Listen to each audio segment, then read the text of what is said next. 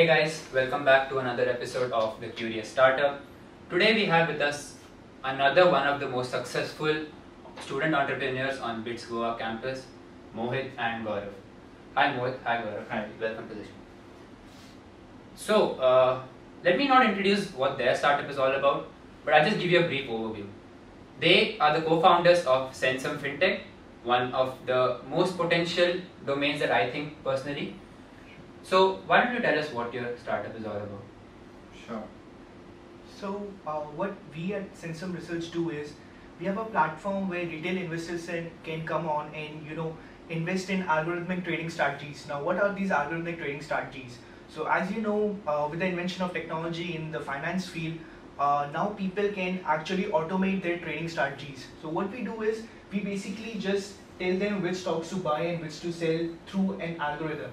So how it helps the investor is there are no emotions involved, so their investing gets better, they get higher returns, they have a higher level of transparency than the traditional investment products like mutual funds or any AIFs. So that is the main problem that we are trying to solve. And one more thing that I would like to add is these sort of algorithms were before this time they were available only to high net worth individuals. Okay. So let's say you're a millionaire and you want to invest your money, right? Then a hedge fund will take your money and then they'll play around with algorithms on your money. Oh. What we are trying to do is we are trying to take these algorithms, trying to democratize them. So if you are able to pay a 100 rupee subscription fee, you can have access to the algorithms. As simple as that. Okay, so there are two things I would like to question on this. You mentioned democratize. A lot of us don't really know the definition of the term in this aspect. So could you please elaborate on what you mean by democratize? Sure.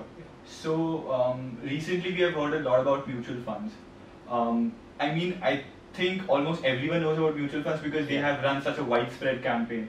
Mutual funds sahi hai, you might have heard, right? So that is what I mean by democratization. Right. When everyone has access to high quality investment products, that is what democratization is. And we are trying to do that with algorithms. Think of it like a new asset class. Your grandfather probably invested in gold. Your father probably invested in real estate, mutual funds. But our generation is going to be investing in algorithms, and that is what we are trying to pioneer in India. So if I throw in some facts, in developed countries, almost 70% of the trading volume is by algorithmic trading. Okay. And in India, it's less than 40%. So, it's on the rise, and all developed countries have more than 70% of the trading volume by algorithms. So I think we are at a initial inflection point in this field, Right. and it is about to boom right now. And one more thing is the investment in mutual fund is rising 25% year on year. Oh. So a lot of people are becoming aware of investing in stock market. Now when we provide them with a higher quality product than the mutual funds, I think that's where the inflection point is going to happen. Oh, well, I consider myself financially illiterate maybe because this is something that I haven't come across, and not everybody usually talks about this. Yeah. See, because people aren't willing to take risks, as you're all aware. Correct. And hence the mutual fund is a very established scheme, I'm guessing. Yes. So how do you plan to, convince the audience or the people that it's safe or it's worth a shot giving, investing in you guys? So what happens in our platform is we also have the backtested results of all these algorithms which have a defined drawdown. Now what is drawdown? Drawdown is basically the money that you can lose on your capital. Okay, so if I say that it has a 10% drawdown, that means that historically speaking, that algorithm can take your money down from 1000 to 900. Okay, so that's a 10% drawdown.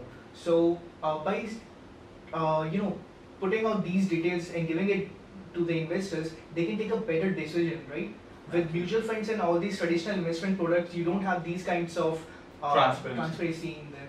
So basically, we are telling the investors, don't trust us, trust the data that we are showing you. These are the past 10 years results of this algorithm, and it has been up 30%. We can check it out historically. You can check out what the trades were on every specific day of the past 10 years for this algorithm.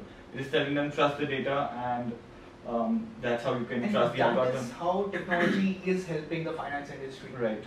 It is all about transparency. When I tell you every trade that I take, when I tell you every trade that this algorithm has taken in the past 10 years, that's when you will trust me, right? Absolutely. Yeah.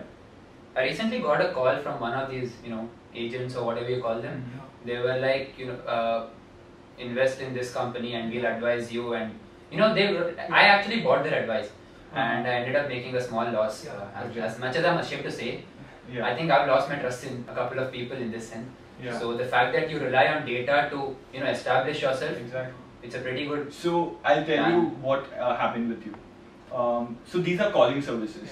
They'll tell 50% of the people to buy the stock. They'll tell other 50% to sell the stock.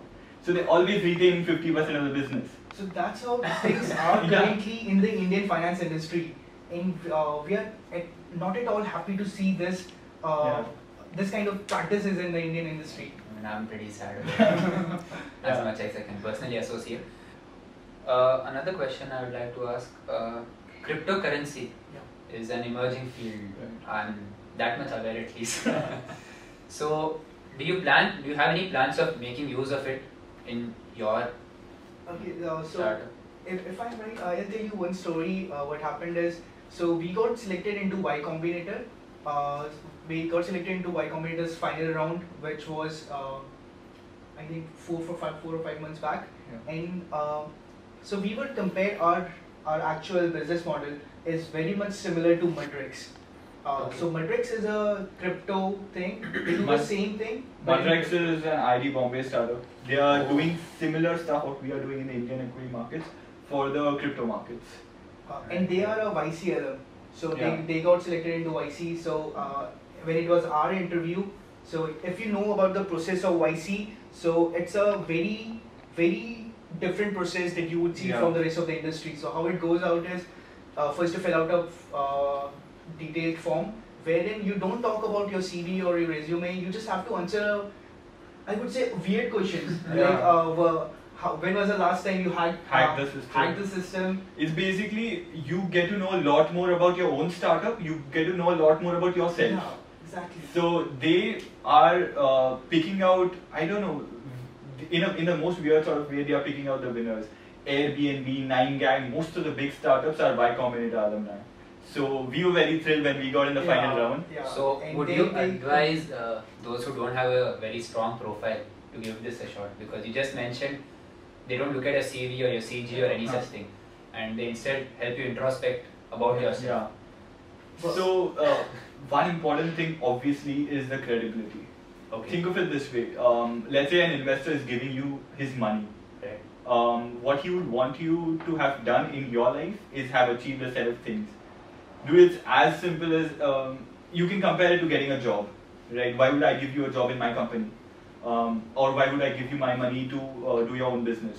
So credibility matters a lot, but at the same time, they are not just looking out for nerds or something. They're looking for people who have done something different in life, who've actually beaten the system a couple of times. So this reminds me of a great thing that what we wrote in our answer. One of our answers, the question was when was the last time you break the system, hack the system, and how did you benefit from it? So our answer was, in our childhood, what happened was there was a friend and who was sick. So he wanted money, but his parents were not that well off. So so what we did was we created a fake. If you know about Smile Foundation, it's a NGO that works for underprivileged children, all those kinds. So what we did was kind of illegal, but it was helping people at the same time. So and we were small, so we didn't know what to do. So what we did was we just took a printout of a page written on top Smile Foundation, and then there were different columns like money you want to donate, and then we took that sheet and we went to different societies. And in the name of Smile Foundation, we were taking money. So essentially, you did a wrong task or an undermined task with positive intentions. Is that what you're saying? Yeah.